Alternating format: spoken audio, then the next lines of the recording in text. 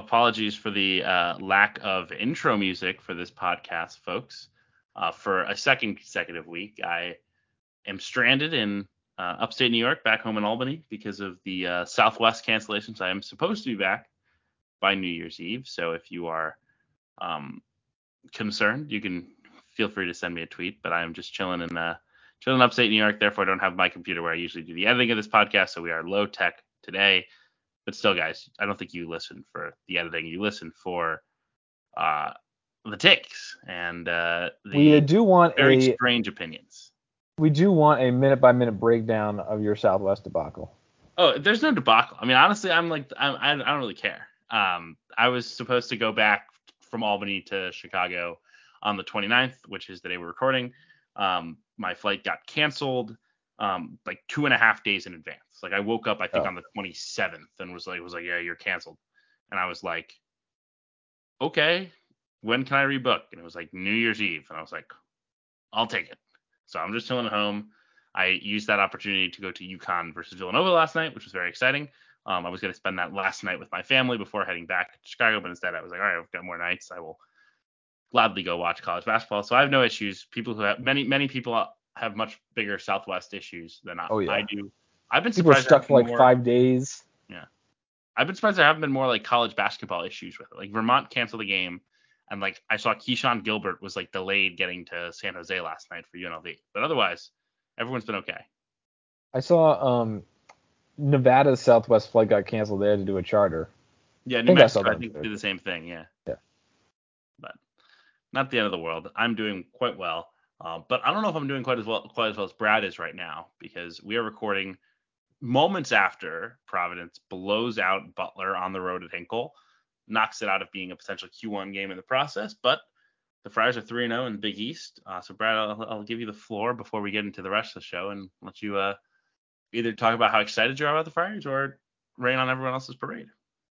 Well, I mean, first with a meta take here. People, I mean, it is quadrant season. Everyone is all quadrants all the time. The quadrants really don't matter.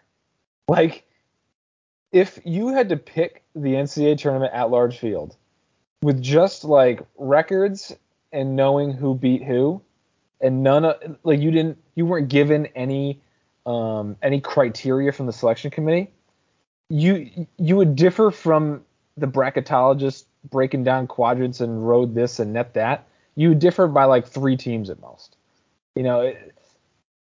Quadrants, they're used for the justification really, but and then people get all worked up about, quadrants are stupid because Providence beats Butler and then knocks Butler to a quadrant too.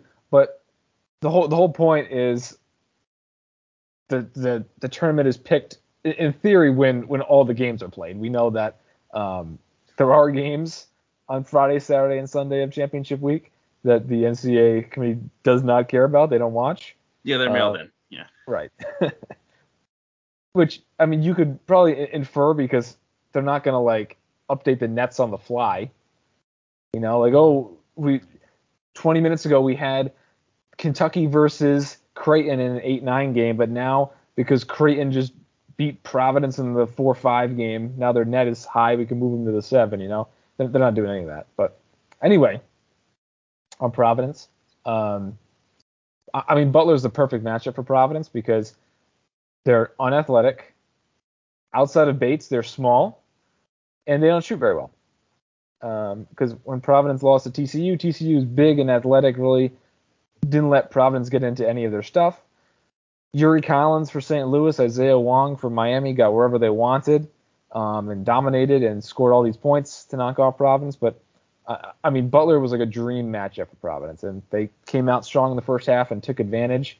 Butler really never had a chance. And even though the second half was some gross, disgusting basketball, when you're up 28, I guess we'll give you a pass. Yeah, my take on this game is this. Butler is not quite as good as I thought they would be. They're much better than the metrics said they would be, but there was a middle ground, and that's where they appear to be. The big thing that's really holding them back, I think, is the point guard play. Eric Hunter continues to struggle. I know Lucas Harkins kind of suggested maybe they should go to more Chuck Harris on the ball. Chuck today was had a plus minus of 0 in his, I believe, 28 minutes, and they lost by 20. So that's a good indicator that Chuck is not the problem. But Butler just needs more dudes, and Providence has better players, and won on the road in convincing fashion. 3-0 in the league is a big deal. The win over Marquette is a really nice one for Providence, and obviously now a couple of road wins that will not be could end up being sneaky Q1. Certainly will not be worse than Q2. So I would not be super worried about where Providence stands. They're probably solidly an NCAA tournament team. They look the part, certainly, and I think obviously I tweeted about this during the game, but watching these transfers, I know maybe Bryce Hopkins and Devin Carter will have NBA features down the line, but they certainly aren't kind of one and done guys. When you get multiple years with a Bryce Hopkins, with a Devin Carter, I think that really needs to start shifting the way we perceive some of these transfer additions, because those guys are really good already, and they are only going to get better for this Providence team. They've really changed, I think, the outlook. I mean, Devin Carter has been better than I expected. Hopkins has been better offensively than I thought he would be able to be right away. Croswell has made the jump I think you would hope for. So Providence is in really good shape, Brad. Absolutely. Carter, the way he started the game, I mean, that's just what he does. Every game like times 10, just flying at the rim at full speed, getting some steals, getting some runouts. And then he hit a couple jumpers, which have been very hit and miss this year. He's taken some tough ones, as he did tonight as well, especially in the second half. But yeah, great win there.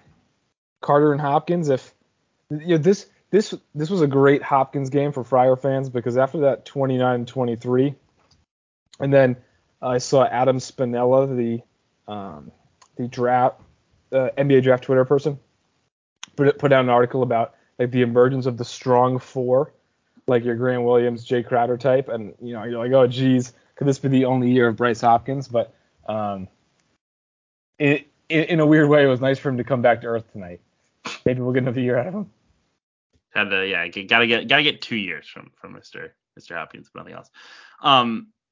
It does kind of lend questions about the Big East as a whole. I was at Villanova versus UConn, which I think is a good game for us to chat about, and then we can talk about a big picture with Xavier now 3-0, UConn also 3-0, obviously, along with Providence. Marquette is 2-1. They've been really good. Creighton looks much more like themselves after obviously the 6-game losing streak, and even Villanova is starting to turn around a little bit. But started with that UConn Villanova game, I thought. I went. The atmosphere was awesome. I mean, the UConn fans at the XL Center really turned out. They were like lined in the streets 90 minutes before the game. Just like a very special fan base and very special college basketball state that I don't think people realize anymore what it's like. And obviously, things have been up and down in the post Old Big East, post Jim Calhoun era. But I mean, the energy was just unreal for that contest. And I thought Villanova played really well at points, right? They're still not necessarily the most talented team. They still really lack that ball handling point guard play. A lot of their offense. I mean, I was sitting next to Brennan Quinn from The Athletic at the game, and we just talked throughout the game. I was like, it just takes them so much effort, Villanova does, to get anything good offensively. Like, they'll occasionally get like the dribble at a guy and get the back cut, but the days of just like walk into a post up, pass, wide open three, those are dead, right? This team doesn't move the ball like that. They had 7 assists in this game. They did a few different things to try to get matchups that they liked, but for the most part, it was ISO ball Dixon, ISO ball Daniels, and a couple of slashing moments from Cam Whitmore. So I think Villanova is starting to look a little bit more like a tournament team, but they've got a lot to gain, a lot of ground to gain after what they did in November. Already now 6 losses on the season. It's just, it's going to be an uphill battle, I think, unless they can steal one against UConn at some point to get that kind of resume topping win. And I thought UConn was okay, not great. It was the worst I'd seen. I obviously saw them in Portland for 3 days. I thought they were worse than any of those games. Villanova did a good job defensively. Really packed the paint, dared guys like Andre Jackson to make shots. Jackson did make 2 threes, but I think it was a fruitful game plan. It's one that I think people will try to replicate. And I thought down the stretch there were just some moments. I know Jackson at the 3 to push it to a 7-point game with like 2.5 to go. But Brad, I just felt like when you looked up and your lineup was like Diarra, Newton, Jackson, Caravan, Sonogo, and they're packing the paint like they were and denying Sonogo touches, the lack of a guard that you really trusted to just go get a shot was concerning. Even Hawkins, I mean, as good a shooter as he is not a guy you just roll the ball to and say, go get one. They don't have that kind of scoring point guard that you want. Not everyone does, obviously. But I think that's the one thing that they do miss on this roster. And I thought they felt that against Villanova in the second half. But I mean, again, a very impressive, I thought, performance to win against a solid team when Sonogo didn't play well, when Clean was quiet, when they weren't able to impose their will on the interior to still find a way to win. But I thought maybe some holes offensively that we hadn't seen in the past from the Huskies. Yeah, and when we spoke on UConn right after they won PK 85, he said, this is the best team in the country, but the quibble is they don't have an elite point guard. And I still don't know if that's a real difference maker, because they move the ball really well, and they have guys like Andre Jackson and Hassan Diarra who can, play the point, handle the ball, and are really good on the defensive end, try to balance that out. And like Tristan Newton has had some very strong games this year. So I don't know how much of a concern that is, but I guess think the way I would put it, Brad, is it's like, and we've talked about this in the context of other teams in the past. It's great that like Joey Calcaterra is like the best ninth man in the country, right? It's great that Hassan Diarra can come in and win you a game. But in March, it's nice to know, like, yeah, here's the guy. When, shit hits the fan, here's our guy. And UConn doesn't really have that other than Sonogo, right? Yeah. Yeah, I mean, Hawkins has some crazy shots running off screens, but yeah. Yes. But again, he's not a guy that he's not a ball handler. No. The design of this team, even back from the preseason, was Hurley was saying we need more space around Sonogo. We're going to go 4 around Sonogo. So really, it's an inside out team. Yes. But you especially in the preseason, we have made comments like that. Like the Calcaterra is the best ninth man in the country, but like how much does that really move the needle? I think the fact that UConn is playing these 9 guys kind of a lot. Yes. Like Calcaterra plays a lot more than most ninth men. And there are games where Calcaterra, like the Georgetown game, where he's playing more. Diarra played a ton last night. It made a huge impact. The fact that they can kind of use that bench not only as a second unit, but also as like a bullpen. And you can play 4 starters with really any one of these guys, except Klingon and Sonogo don't play together. But the fact that they're really using this depth, and there's still a roster hierarchy, right? It's not like Seton Hall where we were talking the other day that they have 7 or 8 fifth best players. UConn has a hierarchy. They just have like a really good bench that you can plug in there, and you can play Naheem Aline, you can play Hassan Diarra down the stretch, and you're not losing anything. What did you think of Villanova? I thought they looked better. Yeah. It really came down to Cam Whitmore in, Angelo Brizzi, and the 2 minutes of Trey Patterson and Nana Njoku out, and Brendan Housen less. Right, just putting Whitmore in instead of any one of those 4 guys Even though Whitmore hasn't been very good. Right. Turned Villanova into like a tournament caliber team. Now the issue is because of the Ryan Kalkbrenner stuff and because of the Cam Whitmore stuff, Villanova and Creighton's metrics don't match their caliber of play. And you can say the same thing about Providence's slow start, and at the bottom, you could make the claim that Georgetown should be 130, not 230. But at the end of the day, that stuff's going to hurt the conference, and it looks like it's going to hurt Villanova the most because it's not going to give them an opportunity to really claw their way back in the tournament picture. They need all the stars, moons, planets in the world to align in order to get back. Yeah, they're going to have to steal probably 2 games that they have no business winning to get through. and they had an opportunity, I thought, against UConn. There were some chances to take it, and they just couldn't quite. I do think they're still limited defensively. They've really struggled on that end. They were much better. I thought that was really the biggest difference for me, was they did a great job kind of building a wall and making it difficult. I saw I don't know why this timing worked out as well as it did, but I saw like an instructional video from Jay Wright from several years ago, probably a decade old at this point, maybe even older. And it just resurfaced on Twitter the other day, and it was Jay Wright talking about how we want to start all of our offense right next to the arc, and we want to push teams out and don't allow them. I think he referred to it kind of like the scoring zone. We don't want anyone to be able to initiate their offense from inside the scoring zone. And I thought that you could see some of those principles where it just felt like UConn had to do a lot of their stuff deep out on the perimeter. The ball was never they were never touching the paint. They did a better job in the second half, but UConn still took 33s out of 53 field goal attempts. Like, that's not a number that I think you really want as a recipe for UConn. And I think for most teams, right? Like, you don't want to be taking 57% of your shots from three. So I think that's, that was a little bit concerning. But I thought a better effort, because this team is not built to protect the rim, right? Like, Eric Dixon is sturdy.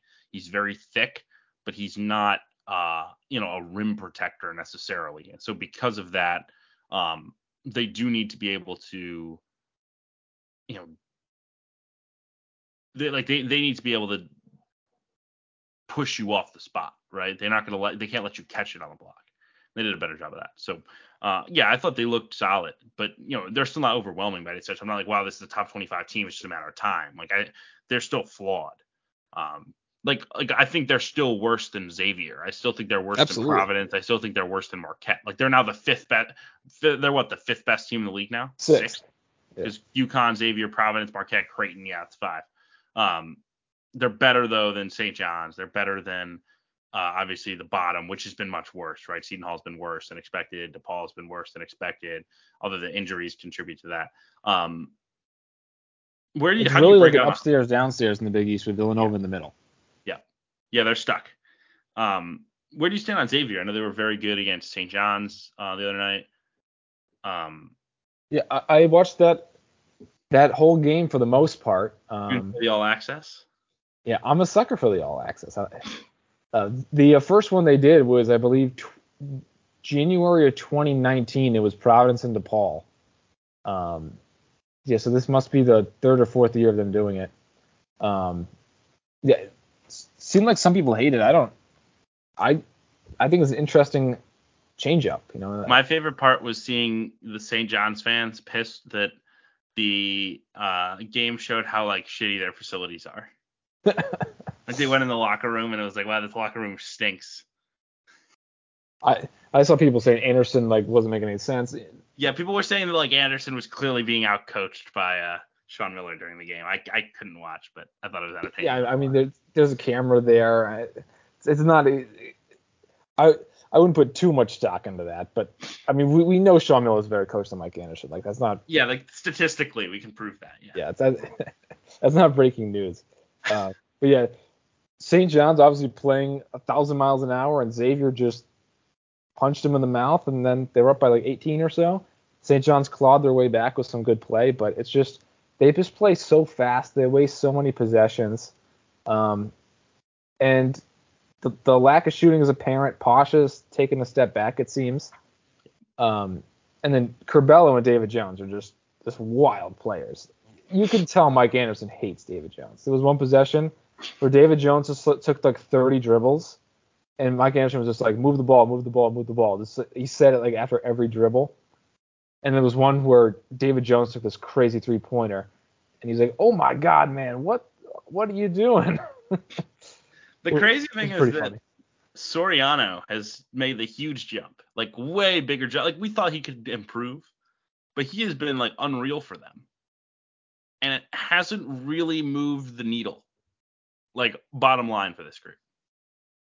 Like, no, because like Wuzu didn't make a jump, Curbelo's fine, but Posh got worse, and the whole style of play is just it's really high floor and really low. It's super high floor, low ceiling basketball, and it's why the first year of Mike Anderson, when all of a sudden they're relevant, in the first 2 years where they're competitive. You're like, wow, look at that.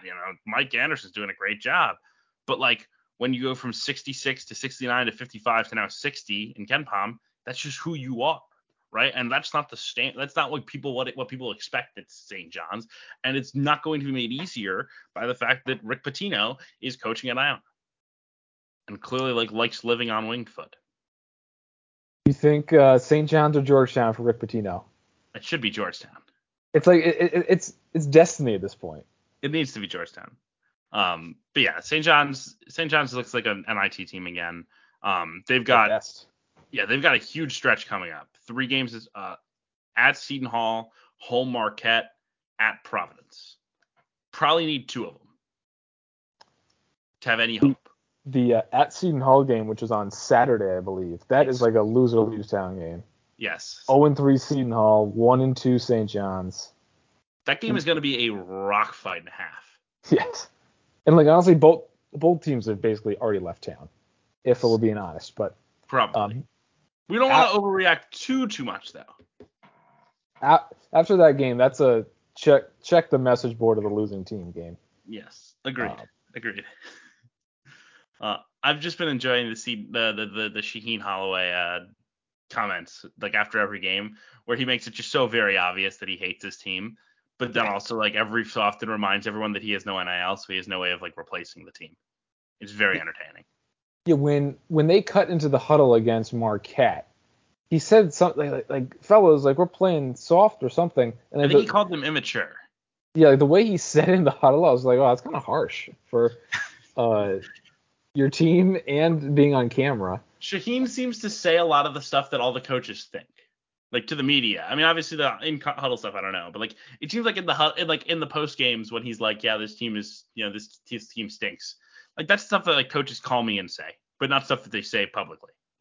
And I don't think it is beyond the realm of possibility for Seton Hall to figure it out in years to come. Like a lot of these guys have eligibility left. Sure. And even without NIL, like if you're gonna double down on this toughness thing and you're gonna take the right transfers who, find the Alondas Williams of the world, I think it's doable. Shaheen can coach. Yeah, we should not be like writing the obituary on this thing already. But like, there are some concerns here offensively, given that was the issue when he was at St. Peter. So. Probably enough Big East talk because, Brad, we have a final score update that is eyebrow-raising and worth discussing. That's why I love this podcast, because when we do it during game night. Central Michigan has upset Michigan. 63-61 the final on a made 3 with 10 seconds to go by a fellow by the name of Reggie Bass. Reggie Bass. I actually wanted him at Providence. He's someone who was like, he cut his list like so early. Like he cut his list like, I think during the season of his junior year. And it was like Illinois, Providence, Kansas State, and I think Oregon State. And I just watched one video. And he's like a lefty scoring guard. And I was like, you know what? We could use one of him. Let me sign up. Let's sign him up. 10, 4, and 3 on 33% shooting from the field, but slayed Michigan tonight as a freshman. But he was committed to Illinois. Correct. Was my point. Then they added a bunch of freshmen. He gets kind of edged out. He's off to Central Michigan, and now he hits a game winner against a Big Ten team. Central Michigan now 5-8 on the year. Its other wins so far this season are something against Alma College. I don't know what that is.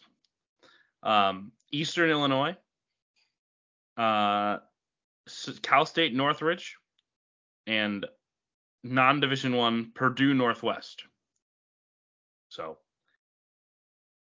esteemed company for the Michigan Wolverines, who dropped 7-5. Michigan had been kind of walking this tightrope where they were losing all the games that mattered, but it was kind of and not looking that great in a lot of the games that didn't matter, or not looking that great in all the games that were against bye games, but they were winning those and it was fine. Now it's officially not fine. They're 7-5. Their best win in the non-conference was Pitt, which is actually aging like fine wine. But regardless, they played Eastern Michigan to 5 points, Ohio to 4 points, Jackson State to 10, Lipscomb to 8, and now they lose to Central Michigan. Michigan is clearly playing down to its competition.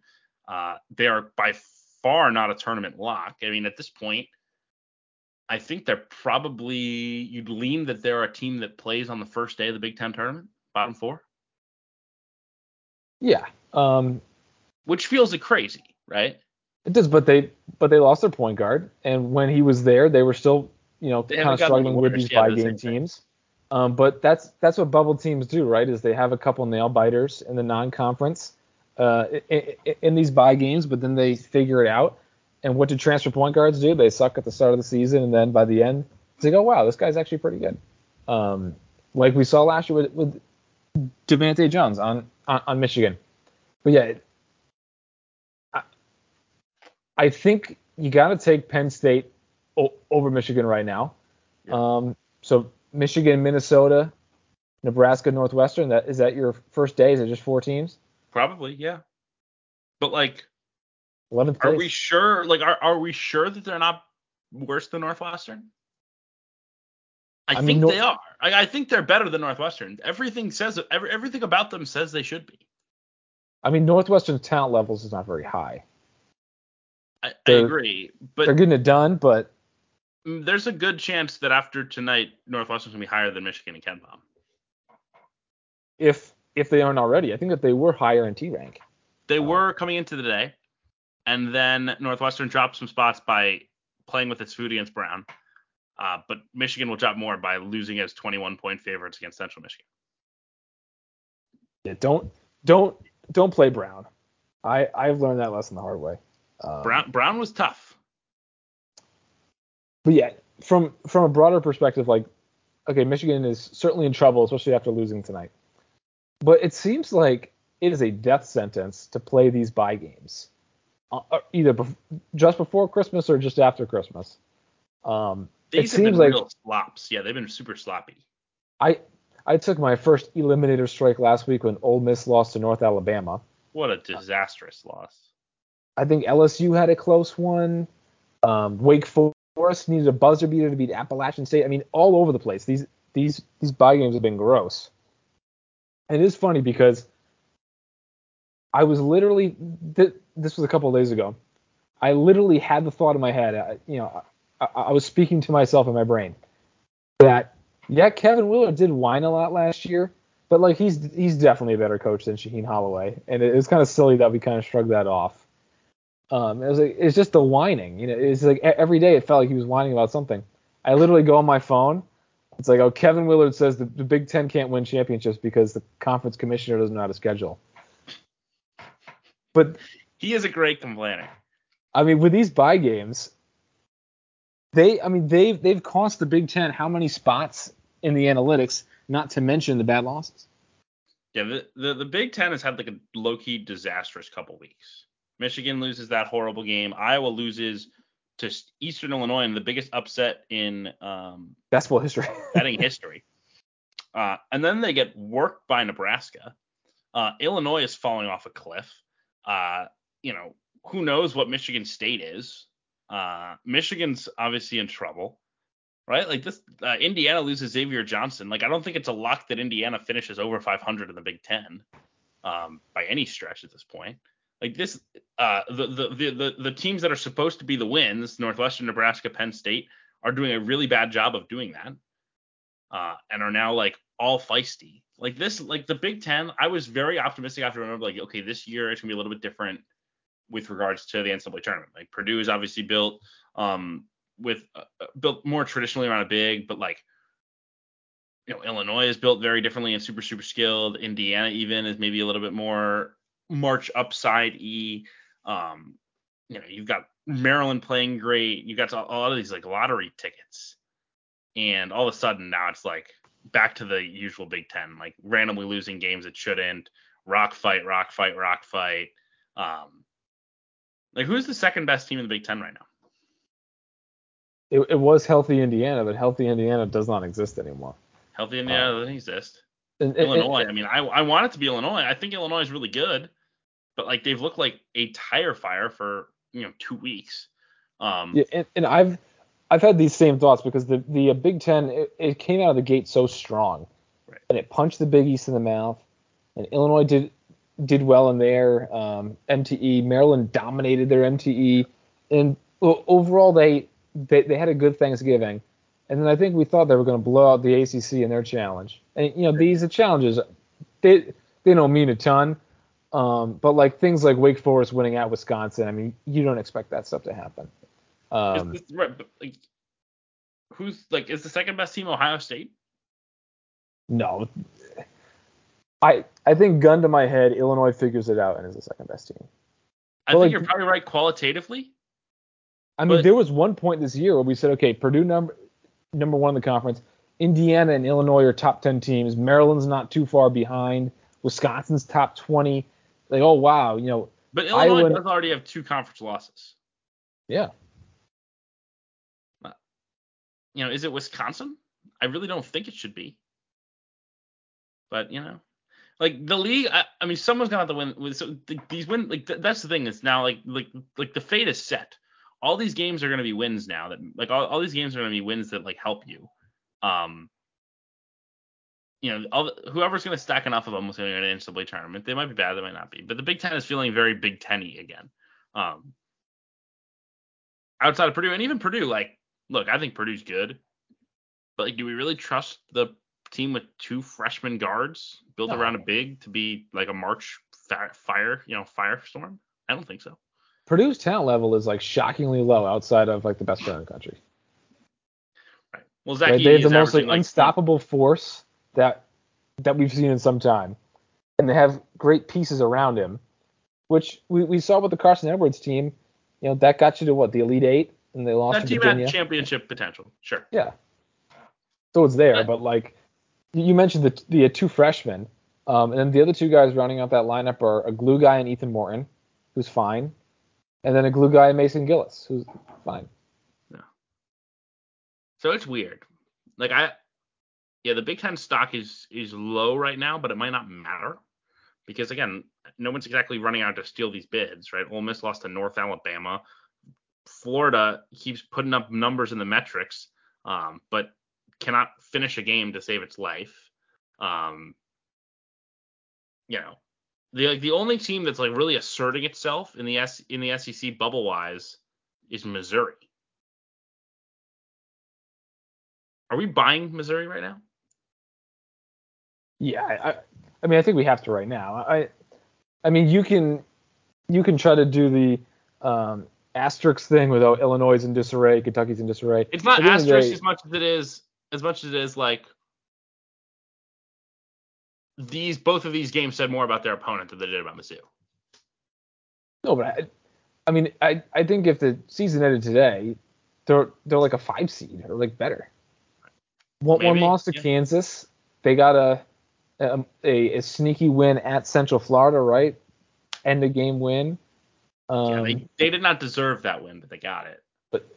And that's a difference, right? That's the difference between like Michigan and LSU, right? Is LSU played a million close games, won them all, and then gets Arkansas without Nick Smith, and Michigan's playing with fire just the same, and they ended up dropping one to Central Michigan.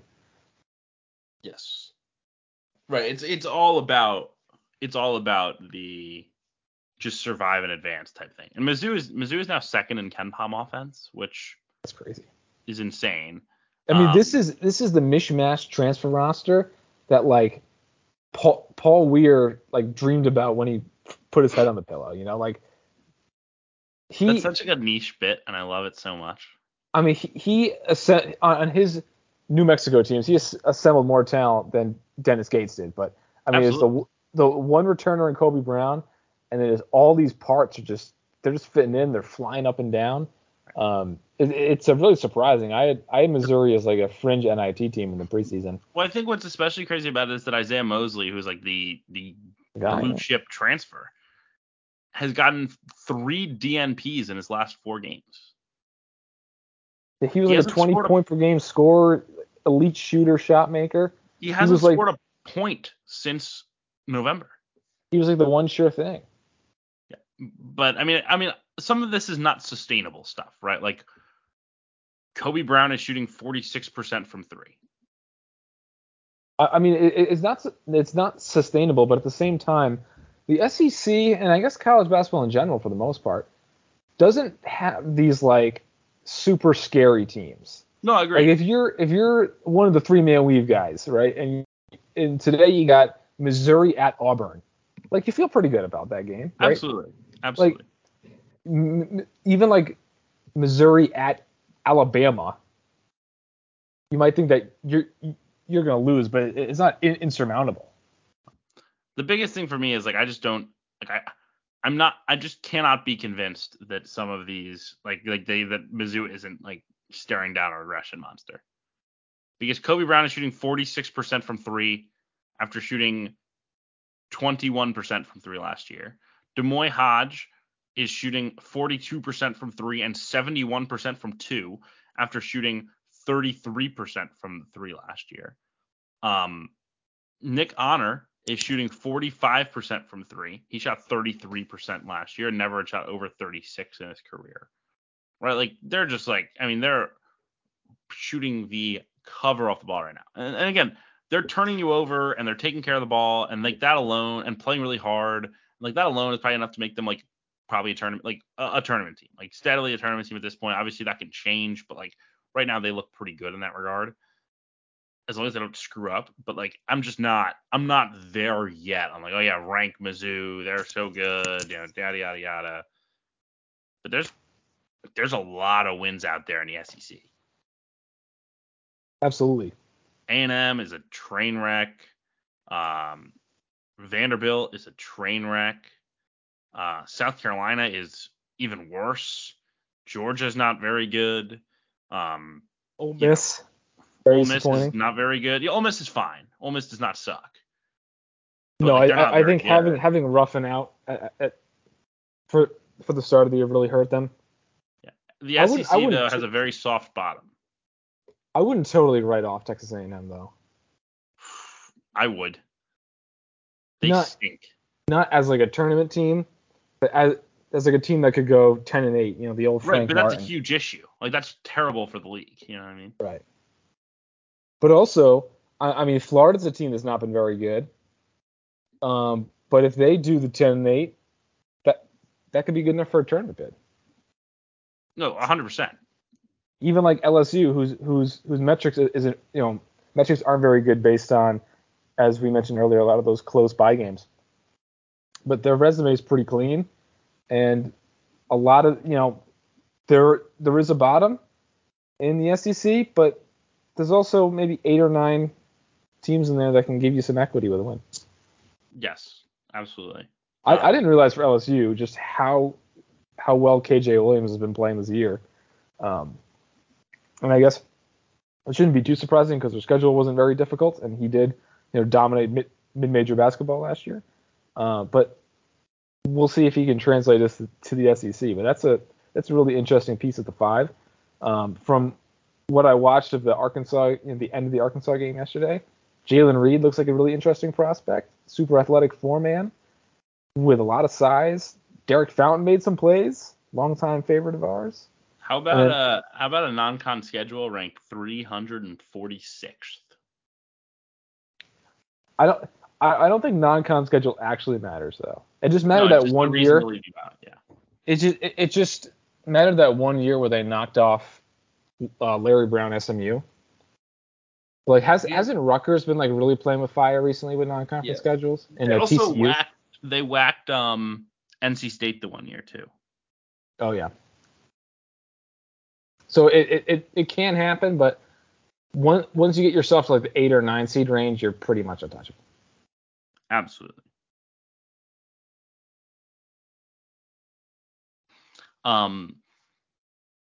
Mizzou did beat Kentucky. And we need to talk about Kentucky because this was like the official sky is falling game in the eyes of Kentucky fans and kind of the national conversation. Because again, you could explain like, okay, they lost to Michigan State on a neutral game, they should have won. They lost to Gonzaga, they lost to UCLA neutral. but they hadn't actually done anything that was like, oh wow, this team stinks. Other than just not be as convincing as you'd want them to be against, Florida A&M and Yale and Bellarmine and whatnot. They lose handily at Mizzou, and all of a sudden, like, okay, 5-alarm fire. Sheboy was good in this game. Everybody else was not particularly good. They had issues defensively. The ceiling still feels very muted with Severe Wheeler at point guard. And they just don't look very talented, which is, I think, the biggest issue.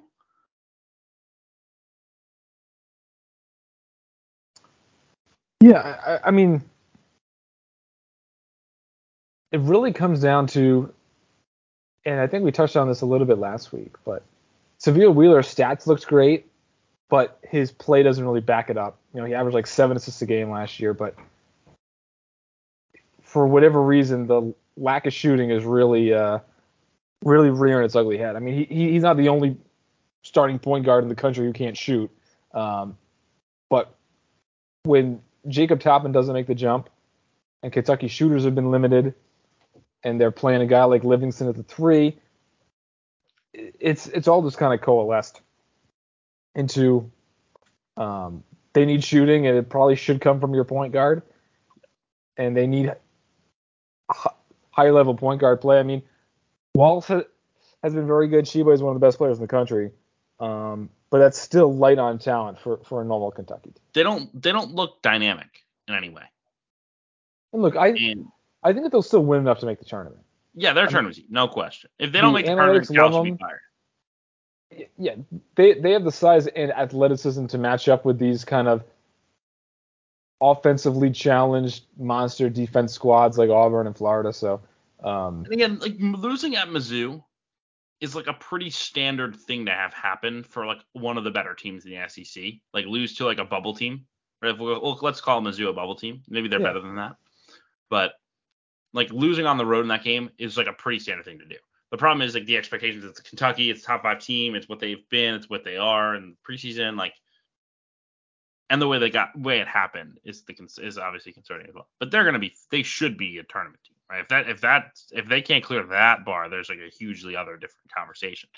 But I just think for me, and I saw a nice like kind of back and forth on Twitter where it's like, Severe Wheeler is, like, they're like plus 25 per 100 possessions with Severe in offensively compared to with him off the floor. I know people say, you just got to give Case in the ball. I kind of agree with that. I don't know that there's like an actual solution there in practice, because I don't think Reeves and Frederick and Livingston are really solving the problem. I just think it's ironic and interesting, and I was texting someone about this today. Think about this, like, Cal was one of the first and most preeminent supporters of NIL. Right, like, he was the guy, like, we got to take care of everybody, this should be huge, this is going to be huge. Like, he was one of the first people to hire someone in-house, the whole shebang. So it's very interesting to me that their roster is built like a team that has no NIL. How so? This is the least talented Kentucky roster in how long?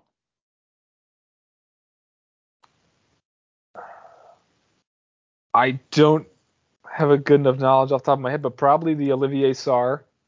I think they're clearly less talented than that team. No, because Oscar's way better than Sarr. Maybe talent, maybe athleticism, certainly weren't nearly as athletic. Who was the 4-man on that team? Do we remember? Wasn't Isaiah Jackson? Okay. The 9-16 Kentucky team is what you're referring to, correct? Right. They had Brandon Boston, Terrence Clark, Davion Mintz. Mintz was the leading scorer. Well, I think this team is definitely more talented. But they had Isaiah Jackson. I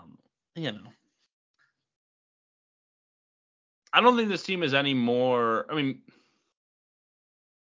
maybe Oscar makes the difference, but like, I don't think they're substantially more talented than that. They're certainly not. I don't know. Yeah, but if you break it's down one of it is one of the 2 least talented rosters of the Cal era, and it is coming at a time. The only other one would be the Netherlands Noel team, but yes.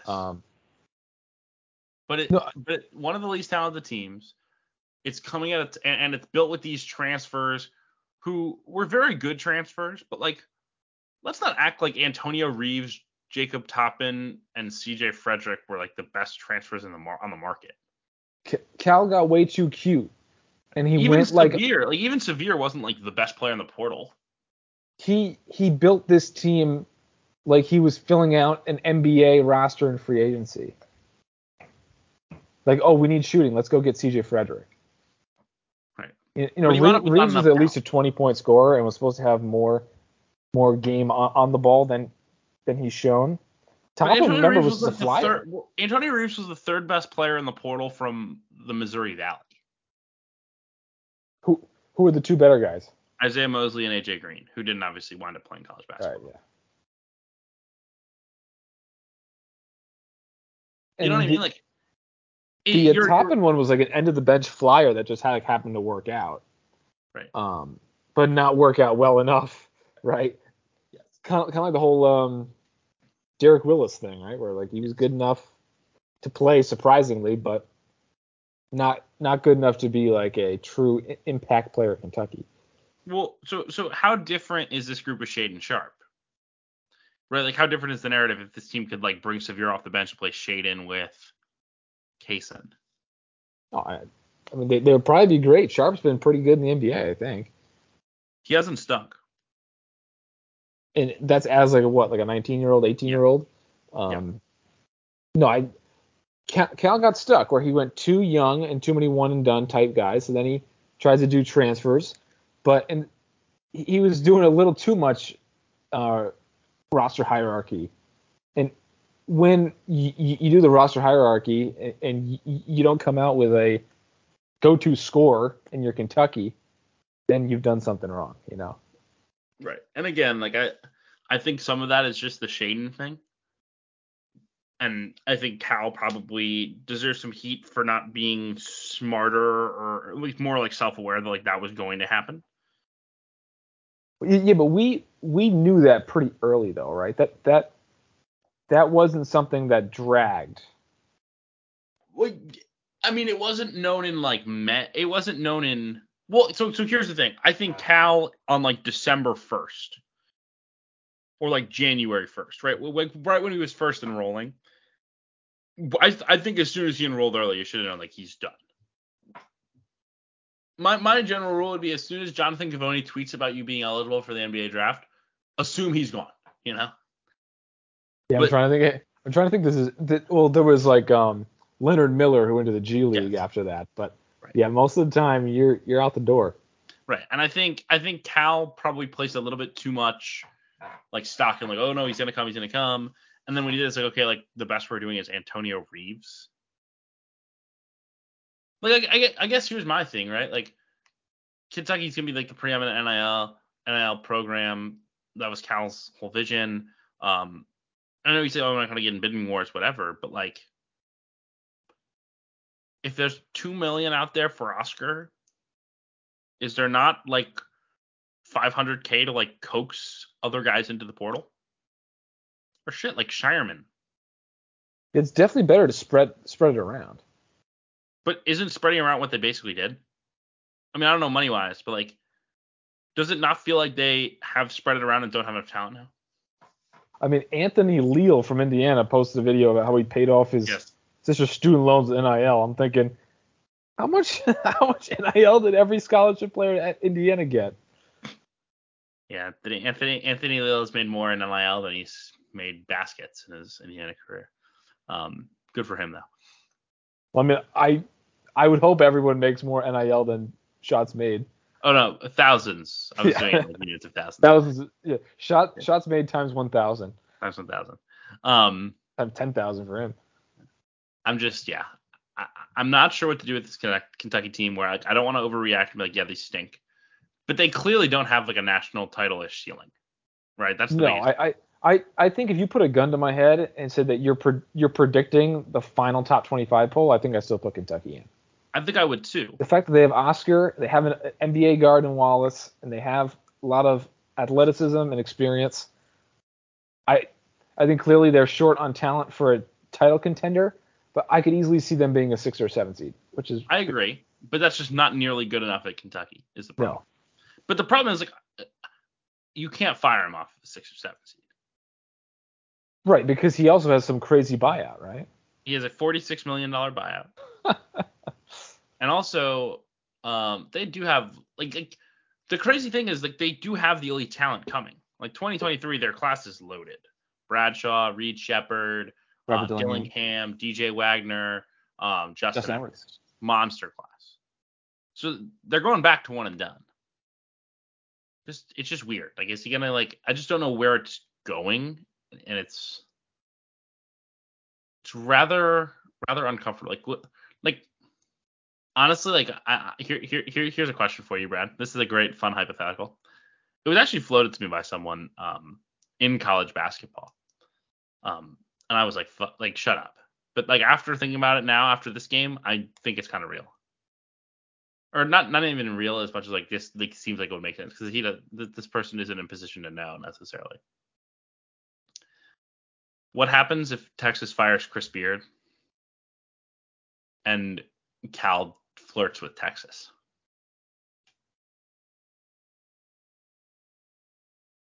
Would he do it? Like, what does he do it to like? Because I think it'd be a mistake, not taking it but flirting. Because I think you worry, you risk Kentucky fans just being like, all right, then leave. Like, seriously, we want you to leave. Right, because he already flirted with UCLA, right? Right, you don't want to make it worse. You don't want to piss off the boosters. If I'm Cal at this point, I'm grabbing the parachute, and the Texas thing gave me pause because my whole parachute thinking with Calipari was like St. John's or like Washington, but You can't do that, Brad. I mean, he's still one of the best coaches in the country. Right. That would just be like, this is such a pain with all these stupid fans. I'm gonna go somewhere where I'm appreciated. But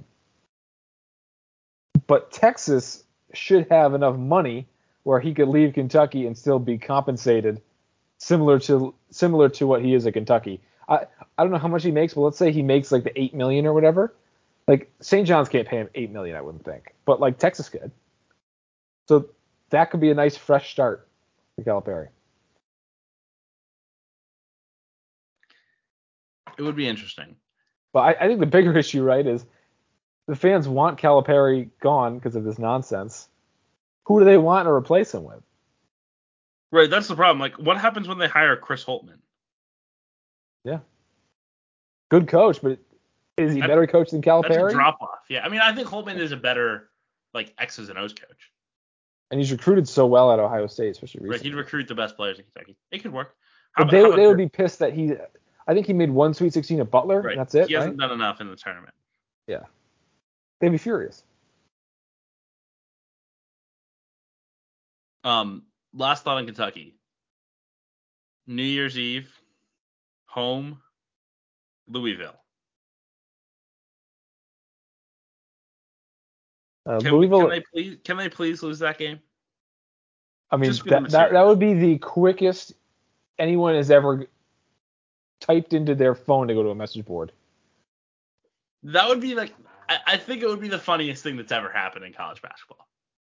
Their message board would crash. There'd be so much activity. Here's the real question. Over under, 3.5 minutes after the result for a Kentucky fan to suggest that they need to hire Kenny Payne. No, I don't think anyone would do that. I think someone would. They're already into the because Louisville fans in the preseason were saying like Kenny Payne won those games. Like, yes. give Payne credit for all of Calipari's success. Then they changed it. Either Louisville fans or Kentucky fans or neutral parties changed it to Kenny Payne lost those games, which I found funny. I don't think even if Louisville was 3-10 with a win over Kentucky that anyone would be saying to actually hire Kenny Payne. Oh man, it would be. I will say I will be Louisville's biggest fan on Saturday. On what is it, Saturday? I think it'd be one of the funniest things again that's literally ever happened in the history of college basketball. Where's your next, Brad? Anything pressing you want to hit on? I know we've hit Big East heavily, Big Ten heavily, SEC heavily. The Florida Auburn game made my eyes burn. I mean, Auburn is not a pretty watch. No, and they played like 10, 11 dudes. They're huge. They're athletic.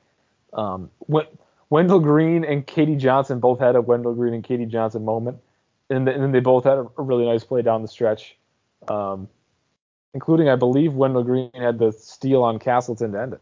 But yeah, they have so much depth. Auburn does. I think top end talent is a concern. But with that defense, they're probably like a 7-ish seed, 6-ish seed. You think? They strike me as like an 8 seed. What would be your ideal 8-9 matchup in the NCAA tournament? Oh God. I don't even know. Kentucky and UNC.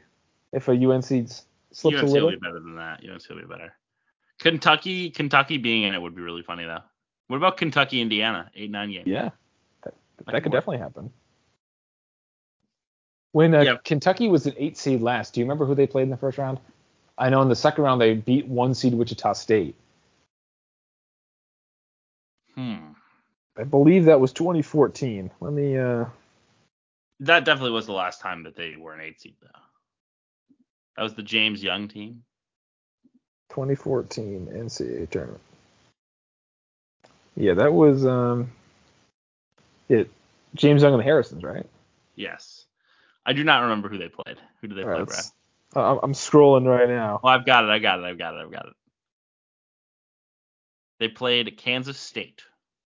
Oh. That was Marcus Foster. That was freshman Marcus Foster, freshman Wes Iwundu. That's an interesting group. As I was scrolling, I saw a Memphis George Washington 8-9 game of Josh Pastner versus the guy who got fired.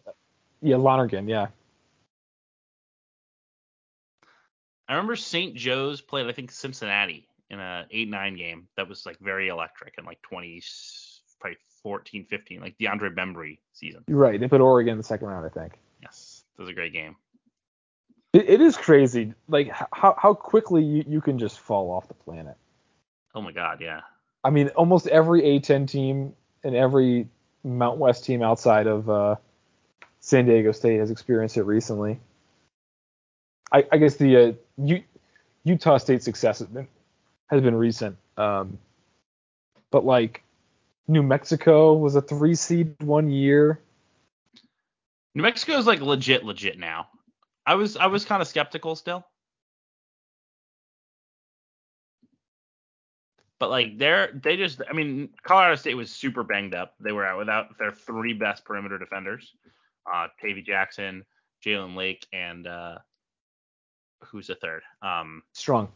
Yeah, Josiah Strong. Which meant they basically had like 2 ball handlers and nobody to guard Jalen House or Jamal Mashburn. But they blew the doors off them. They've been blowing doors off by games lately. They beat Iona. They just need to not peak too early.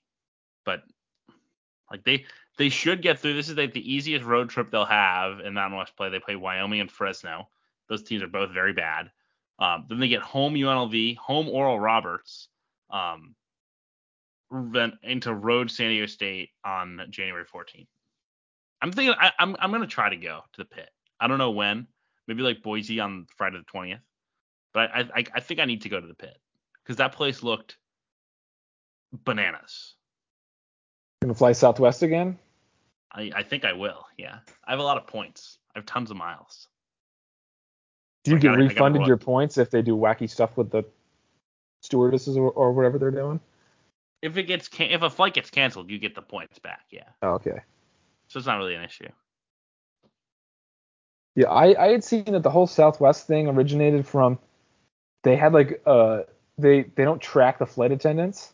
Yes. They just assume that when the plane lands, the flight attendant's in that city. But so many flights got canceled that they forgot where all the flight attendants were. Yes. Which is pretty fun. They basically just needed like a hard reset. Like, okay, we need to figure out where everyone is and restart. But yeah, I will be continuing to fly Southwest. I'm a loyal customer. I have a Southwest credit card. It's a big deal. Wow. We'll see if there's still a company in a couple weeks. Love the miles. Love the miles. But anyway, yeah, I want to go to the pit. The pit looks incredible. Shout out to Richard Pitino. It is wild. And again, like we've talked about the Minnesota search that hired Ben Johnson regularly on this podcast. I don't really feel like rehashing kind of the things that got them to that point. And I also think it's important, and I was texting someone in college basketball about this as well, like process does not equal results, right? Like yes, saying you should have fired Rich Pitino because you were under 500 2 years in a row.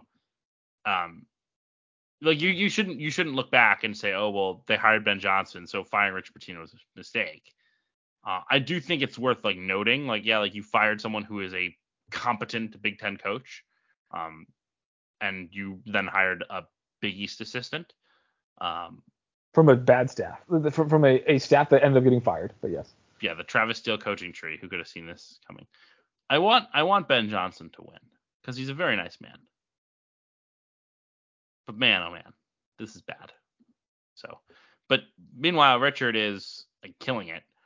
I am like somewhat not totally sure what the upside is with what the long term looks like for them. I know like they love the kid Donovan Dent, who's a freshman. He's been really, really good for New Mexico. But like House is in his 4th year of college. So that's not ideal, right? Like House Udeze is a COVID year senior. House is in year 4 of college. Mashburn's in year 3. So they could sustain some pretty heavy losses to this group. And I don't know how it's going to be replaced because they kind of struck lightning, but they have some NIL because they used it to get Udeze. And you'd imagine that the NIL will improve with the team winning. The question is, can like Richard get another job? I mean, let's not put the cart before the horse here. He hasn't even gone half a successful season. I agree. That's fair. But no, like okay, so how about this? If New Mexico is like 26-8, right, which is like a very realistic result at this point. And then they're like a 9 seed or something. I mean, they could be a little bit better than that, but sure. They're a 7 or let's say they're a 7 seed. Okay. What job can Richard Pitino get? Let's see. Nebraska, no. Cal? Does he want Cal? I would not leave for Cal from New Mexico. No. Arizona State, but that might not open at this point. Like he's not going to get Washington. Would you rather have Richard Pitino over Nico Medved, Brian Dutcher, and Linder? I wouldn't, but Richard Pitino has been a high major coach, and his last name is Pitino. That is true. No, I don't know. It's really, really interesting. It's hard to believe that this is Richard's last stop, but he's also not like geographically like a logical fit anywhere. Oh, what about I'd Clemson? rather hire his dad than him, you know. What about Clemson? I think that's a solid spot. That's the level. That's the level. I don't know that it's the job, but it's the level. Richard Pitino, a Providence grad. How about that? How about that? Yeah, when Ed Cooley leaves for Georgetown, you can hire Richard Pitino. Let's do it. I'm sorry to put that into the air. You and Jeff Goodman. Could you imagine if like Providence goes like 14-6 in the Big East this year, and Georgetown goes like 1-19, and Cooley's like, you know what? Let's tear it down. Do a rebuild at Georgetown. We're podcasting through Georgetown DePaul, which is the game of the year, college basketball. Might be the return game when it's DePaul at Georgetown. It is incredibly entertaining that DePaul's game against Creighton on Christmas Day is like the most watched college basketball game this season. That tells you all you need to know about ratings and why Like AMC used to always try to put their new show like after Breaking Bad or like The Walking Dead.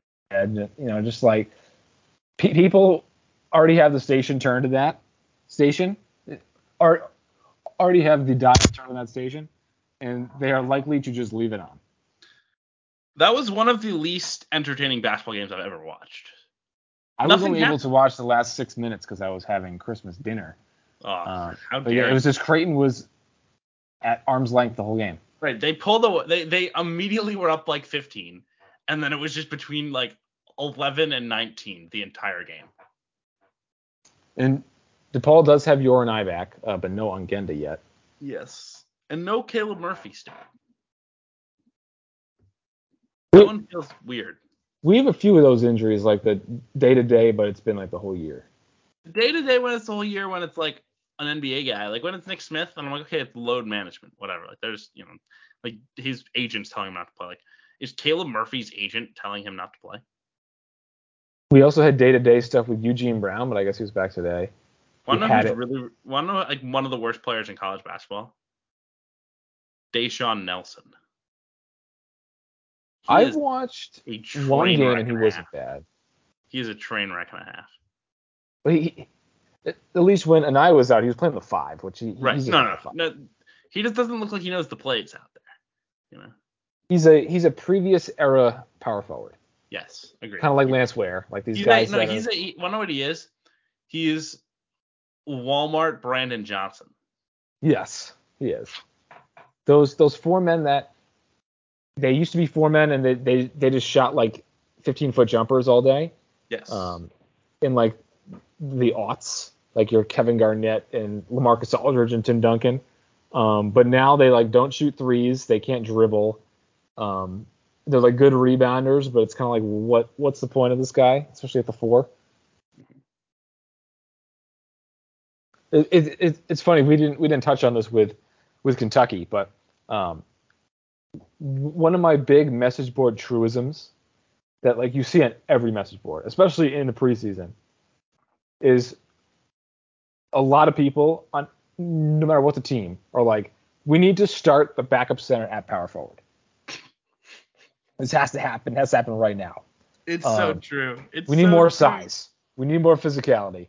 So the guy who's clearly the backup center needs to start at the 4. And our 4 has to start at the 3. And Louisville basically tried that, right, with starting Lance Ware and Oscar Tshiebwe, and it was such a disaster.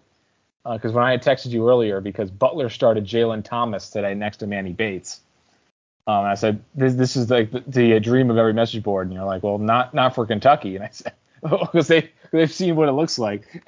Every fan loves it until they get a glimpse of it. And it's like, oh, geez, why does this guy even have a scholarship? Yeah, I think most people need to start realizing that like the backup center is usually not that. Like there are very few Donovan Klingons. Even Klingon hasn't looked the same recently. No. He gets a lot of blocks because he has good timing and he's huge, but like he misses some pretty easy ones on the rim. He's a worse version of freshman year Zach Edey.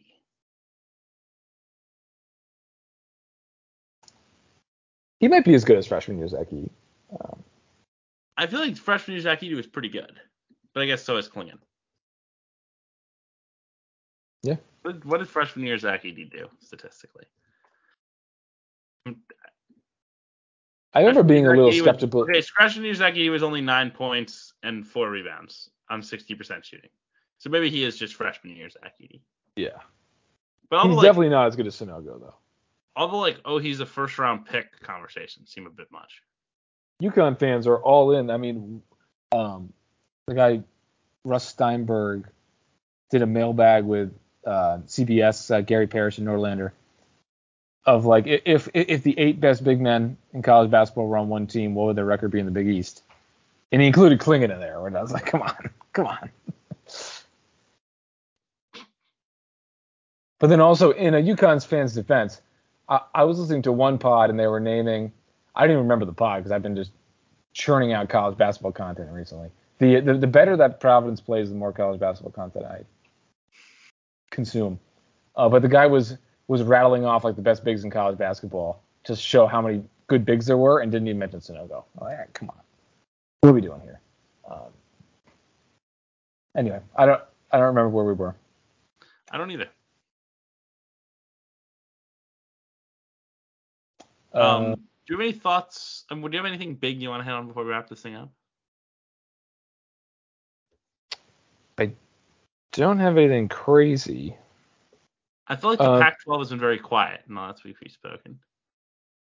Well, yeah, because they were playing some conference games and then some bye games, right? And did you watch any Diamond Head? I watched a little of Utah State, Washington State, and I watched some. Maybe that was it. I'm glad that we can finally stop doing Iona at large conversations. They'll probably come back, but even the Utah State now has 2 bad losses, and yeah, Iona has fewer Q1 and Q2 wins than Siena, but we're not ready for that conversation. It's because Siena had a bad loss to Georgetown. Yeah, that's the killer. I think Army at home is the real. The Pac-12 was quiet because Utah and Arizona State had all this momentum, and Oregon had a great T-rank number, great analytics because they had a lot of losses, but they had at one point lost to the top 3 teams in T-rank, UCLA, Houston, UConn. When I checked, I think UConn's down to 4 now. But then Oregon goes out and loses to Utah Valley, who was a good team, but they lost a home game to them. They also lost one early to Irvine. And then you got Utah that gets all the momentum from knocking off Arizona. But now their loss to Mississippi State doesn't look quite as good, and then they just lost to BYU, and then TCU as well. So they're very bubbly right now, hanging on with that Arizona win. And their talent level it isn't super high either. I mean, that's an NIT team talent line. And then Arizona State had all this momentum, but they got the Creighton win without Kalkbrenner. The Michigan win doesn't look so hot anymore.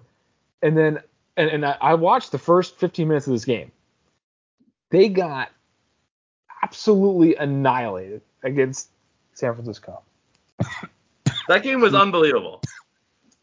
It was like a standalone game. Shout out to John Rothstein, or at least close to it.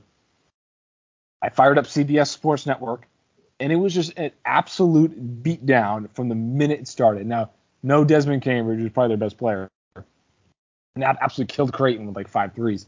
But I mean, that was inexplicable against like a borderline top 100 team. The best part was Bobby Hurley deciding to start full court pressing when they went down like 40 with like 5 minutes to go, and then within a minute getting ejected. That was just like the most clown behavior I'd seen in quite some time. Like, really, dude? You're really doing this? And it really does come back to the scheduling. Like, I know a lot of people are like, oh, people want to complain about scheduling instead of how teams play. Listen, I get that, but at the same time, if you're going to schedule a game, there's got to be like a positive outcome from it, like a potential positive outcome.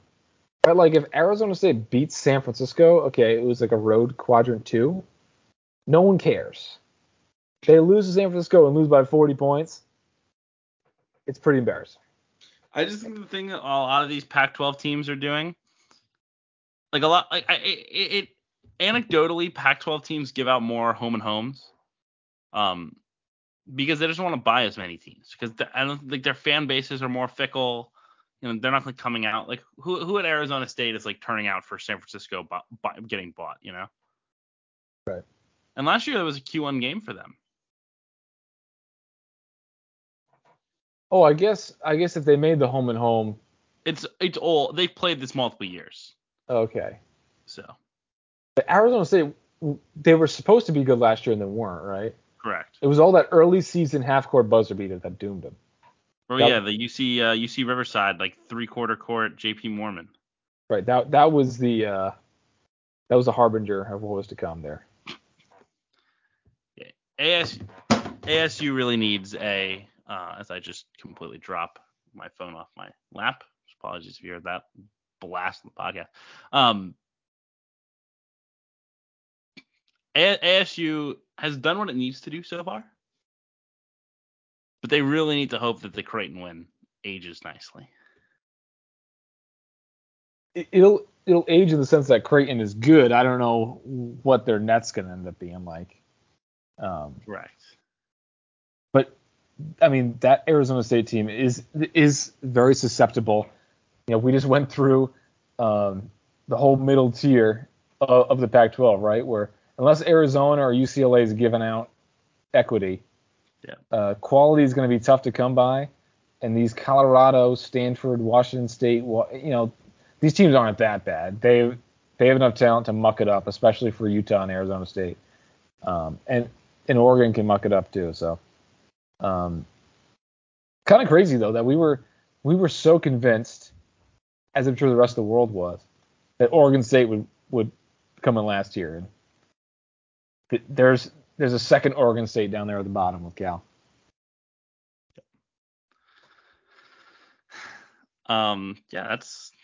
That's as good a summary as I've got for the Pac-12. It's kind of a weird spot right now. I just think the problem is that there's not enough of a gap between obviously Cal and Oregon State are disastrous. Actually, but there's not enough of a gap. USC might be okay too. Yeah, they've been much better lately. Much better lately. Still making up ground from some by-game struggles, but they're much improved. The problem is that there's not a huge gap between Utah, USC, Arizona State, Oregon, Washington, Colorado, Stanford, like talent-wise, and so there's just going to be too much parity. Some of these teams just need to claim the wins. Absolutely. But anyway, anything else you want to hit on this podcast, Brad? Tomorrow, Friday afternoon, we have a really nice afternoon slate of ACC games. We got UNC and Pitt. We got Miami and. Are you buying Pitt? I haven't really seen them. I think I saw them once. I saw them against Northwestern, which they looked like a world beater. I think I saw them against Michigan. And they looked really bad in that game. So I really want to get another look at Pitt. And then NC State, I think, is playing a game at 4. I want to get a look at them, too. But, yeah, nice ACC afternoon slate. Yeah, Pitt is low-key 2-0 in the league. 2 road wins, nonetheless. Huge stretch coming up. 3 straight home games. North Carolina, Virginia, Clemson. Then 3 straight road games, Duke, Georgia Tech, Louisville. Got to go at least 3-3. Agreed, yeah. Do that? The Jeff Capel apology tour might have to begin. And Dior Johnson's sticking around. He's going to redshirt. Who would have thought? I guess we'll see if he sticks around past this year, but for now. He's hanging in. I wouldn't be surprised if he portals. Yeah. Yeah, the ACC.